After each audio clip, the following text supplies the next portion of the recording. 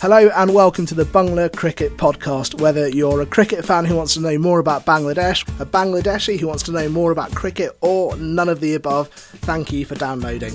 I'm Roushan Alam and what a month it's been. The IPL, a tour cancellation and an ongoing search for a head coach. Joining me to discuss all of this is senior sub-editor at Cricbuzz, Kritika Naidu. Kritika, thank you so much for joining me. Hi, how's it going? Yeah, not too bad. Are you having a lovely time at the moment at the IPL? Oh, it has been pretty manic, and we're covering all the games, so everyone's away and traveling, and there's so much to do on desk. It's been a pretty eventful month.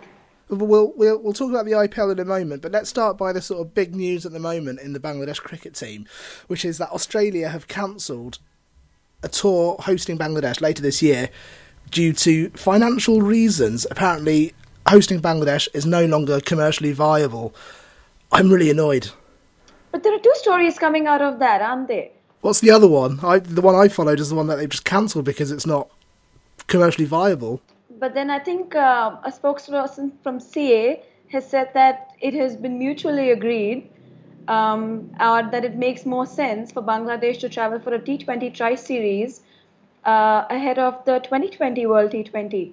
But I think Nizamuddin Chaudhry has gone on to say that it wasn't really a mutual decision. Well, here's the thing. We were meant to play a Test and one-day series, I think, last year. That was cancelled. It was pushed back to this year. I feel like the BCB have kind of gone back and forth and tried to negotiate and sort of go, look, host us in some format. We'll do just a one-day series, if not the Test series. And each time, Cricket Australia have just pushed back, cancelled, made an excuse. And I think I read that the BCB had gone back and sort of made various offers. I think, we want to tour Australia, and they feel on the back foot, and they've gone, well, how about this, or how about we do this, or how about we do a 2020 series? I'm aware that the BCB have presented like a load of different suggestions to Cricket Australia, and perhaps that is one of them. But ultimately, I don't think Bangladesh are happy. That the Bangladesh press are genuinely gutted and a little bit offended, because it does go against the spirit of cricket. They've got a space in their calendar, and it's been in there for a long time. So with a few months to go, deciding to cancel it on the basis of money, I think just goes against the spirit of the sport. Do you think that it is probably a trend that will sort of catch on with the other teams as well?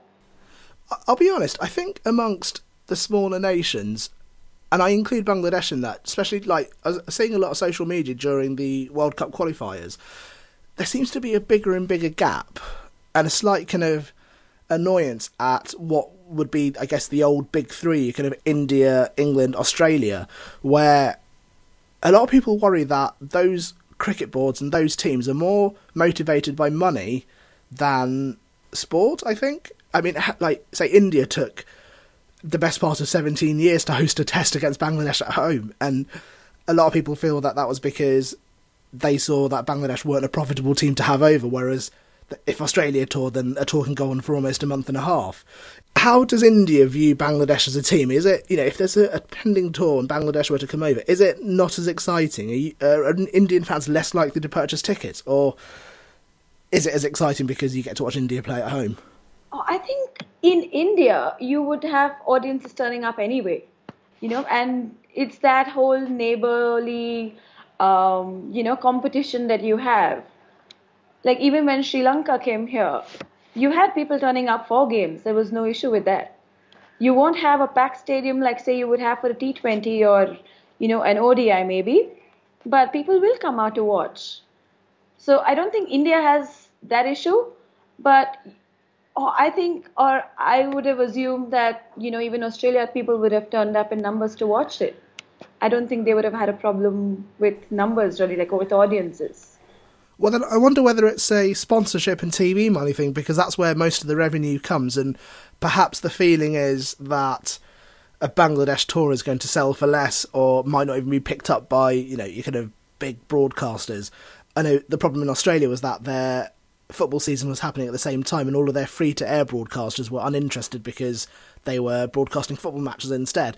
So I wonder whether it's a kind of TV and sponsorship money rather than a kind of actual stadium one. But yeah, it does feel against the kind of spirit of the sport.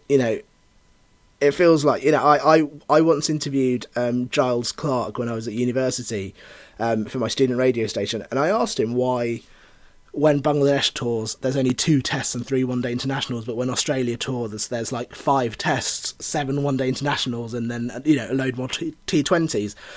And his reply was, well, it's money. It's more commercially viable. And so, I think Bangladesh feel a bit kind of hard done by. I mean, a great example is the World Cup. The Cricket World Cup tickets have just gone on sale. Yeah. England, India tickets are like 40, 50, 60, 70 pounds. You can buy Bangladesh tickets for £18, which is great if you're a fan looking for a bargain. But I think it kind of reflects like how commercial like people view us, or the ICC view us, or the cricket world views Bangladesh. I think the frustrating thing for me is that every time Bangladesh win at home, people always pipe up and say to become a big team, they need to play away from home and win away from home. But it feels like it's becoming more and more difficult to have those opportunities to do that because the big teams don't want to host us. It's a similar situation that Zimbabwe has, doesn't it? A little bit. I mean, there was a point in time where I felt like Bangladesh and Zimbabwe were just left alone to play each other back to back to back because nobody else wanted to play us. Yeah. So it's a similar situation of the lack of opportunity versus you're only going to get better if you play away from home. Yeah, I think Bangladesh and the nation are slightly disappointed, and I'm not necessarily speaking on behalf of the entire nation, but certainly a lot of the press and the social media and the quotes from the players coming out is genuinely disappointed, but also a kind of feeling of being on the back foot and not being able to do much about it, which is a shame. You're right, though. They have sort of suggested that maybe we tour them before the World 2020, which would be great, but also we'd be going from a full series, a full tour, with ODIs and test matches to just probably a very quick, effectively warm-up tournament ahead of the World 2020. Talking about the 2020, the IPL's on at the moment. Oh, yes. So there are a couple of Bangladeshis in the IPL this season. We've got Shakib Al Hasan and Mustafizur Rahman. Yeah, that is right. So Shakib Al Hasan is playing for the Sunrisers, and when he was bought at the auction, he was expected to play the role he is, and he sort of has fit that bill perfectly. He hasn't really come up with that big innings yet, but, his handy chipping in the middle order, because their reliance on the top order is quite a bit. So Shakib comes in, he provides that cushion, and he's done pretty well. I mean, he picks up wickets, he's economical. So the reason they bought him from KKR or rather, he played for KKR the last season, and the reason they bought him was to fit in that role of, containing runs where in the middle, or even if he's thrown the ball early on, he does really well and he just pulls things back. He's done just brilliant for the Sunrisers, and he's basically ticked all those boxes that he's required to tick so far. He has been brilliant. I mean, you're right, none of his bowling figures or his batting figures are up there, but they're all solid, sort of in the 20s and 30s. He takes a couple of wickets in each match, and actually, he's so good at strangling in those middle orders, which is so important in 2020. And I'm so happy he's doing well, because I was worried about what his PR would be off the back of the Nidahas Trophy in Sri Lanka the other month, where he, kicked off and there was a smashed dressing room window. I thought a lot of South Asia might dislike him, and so I'm so pleased that he's basically been able to get back on the pitch and sort of demonstrate what he's really good at. I do have a gripe, though. I'm so annoyed. In the match against Kolkata Knight Riders, against KKR, when he took, I think he took 2 wickets and then scored 27 runs, but he wasn't given man of the match. But I think man of the match went to, hang on, who was it? Was it Stan Lake? I think Stan Lake got man of the match for exactly the same bowling figures but no runs. I was so annoyed. I don't understand what happened. Oh, that's a trick question. I don't know what to say, but no, he has actually, his contribution to the Sunrisers campaign has been quite vital, actually. The combination of him and Rashid Khan has been so good, so fun to watch. Yeah. Really good. And they could win it. I really think they could win it. Do you? Yeah, 100%. I feel like their batting is a little weak. They're top of the table. Their bowlers are backing them up. I think they defended low scores on actually multiple occasions in this series, haven't they? Oh, that is true, though. They're just masters at defending. Yeah, they defended 118 the other day. It was like, what's going on? Yeah. No, they have a team that is, which is a great bowling unit, very bowling heavy. Their reliance on their bowling is great. But it also feels like if the top 3 fail, then they have a little problem. But sometimes if you can win by playing badly, that's the sign of a great team. That is true. The other Bangladeshi in the IPL at the minute, I think, is having a slightly tougher time. I feel like Mumbai Indians, who Mustafizur Rahman plays for have had a slight mixed season, and I think when you're playing badly in such a short tournament, you tend to tinker a lot with the team, and I feel as a result of that, Mustafiz has sort of he sort of felt the brunt and felt the axe, hasn't he? Because he hasn't played now for nearly 2 weeks. But why is the axe fallen on him? I don't think it's really fallen on him per se, but then also he created that reputation for himself while he was with the Sunrisers. He was their go-to bowler then, if you think about it. He was the one sharing the ball with Bhuvneshwar up front and things like that. Mm. And somebody is coming in with a season like that. So you would expect him to sort of replicate it, as unfair as it sounds. You think the expectation was higher on him because of his previous performances, right? Yes. And I suppose, and like you said, when you're not getting those results, there are a lot of chop and changes that happen. And so he isn't, a sure starter in the 11, but he was with the Sunrisers. And that sort of gives someone, the luxury of maybe failing once or twice and then coming back and doing better. But he hasn't really had that with Mumbai Indians. Yeah, I hope he gets another shout or another little run in the team, because they are, I know they'll feel like it's a bad season, but they are still in that kind of playoff area. I know it's actually quite a tight table, which is great for the competition, but they are still in a position where they could get through to the playoffs. So I hope he gets another little run out, because it would be good for him. I was wondering, with Bangladesh players in the IPL, there are always so few of them in there. What is it about Bangladesh players, and why don't teams snap them up, I guess? Usually there's one or two. We've had Shakib Constant, but, if you go to the Bangladesh cricket team, I could name at least 4 or 5 players who I think would be good enough or worthy to play for an IPL team. Why don't the franchises snap them up? Funnily, there were just 6 Bangladeshi players that had put their names forward for the IPL this year, of which 2 were picked. Shakib and Mustafizur were picked. The others were Tamim, Mahmudullah, Sabir Rahman and Abul Raju. I'm surprised Mahmudullah wasn't picked up. But actually, that's... I think that might be because our board last year made a new rule where our players could only play in 2 foreign leagues each year. And I know a lot of them will get into PSL teams and sort of the kind of Sri Lankan 2020 league teams and stuff like that. So I wonder whether they're holding themselves back for guaranteed income rather than putting themselves forward in the IPL. Oh, it probably makes sense for them, to be really honest. Because what are the chances of, you're among so many others, what are the chances of you really playing unless you're a Shakib when you're a sure starter in that level? Well, that's it. We had Tamim, who's our opening batsman, has been for several years, but he, I think he was signed in 2012 for Pune, and he basically wore his training bib for 2 months and never took it off because he didn't get any games. So yeah, I guess I understand that. The last thing I wanted to speak to you about was Bangladesh's ongoing hunt for a head coach. Now, Chandika Hatharasinghe resigned back in November, so it's 6 months basically. It's 6 months since we've had a head coach. In that time, Richard Halsall, our assistant coach, has also resigned. So we basically have no head coach, no assistant head coach. And the list of people who Bangladesh have allegedly approached and have said no keeps growing. We've got people like Andy Flower, Justin Langer, Richard Pybus was interviewed. The England assistant coach Paul Fabras was sort of publicly said that he was approached and he said no. Why is it taking so long, and why does nobody want to coach Bangladesh, and why are we struggling to find a replacement? I was going to pose the same question to you, that why is there a problem, or is there a genuine problem that foreign coaches are refusing to, take on the role? If I had to speculate for reasons why we haven't found a replacement, I'd say it was the fact it's so close to the World Cup, and I think any coach coming in will immediately feel the pressure and expectation. That's a tough gig to take.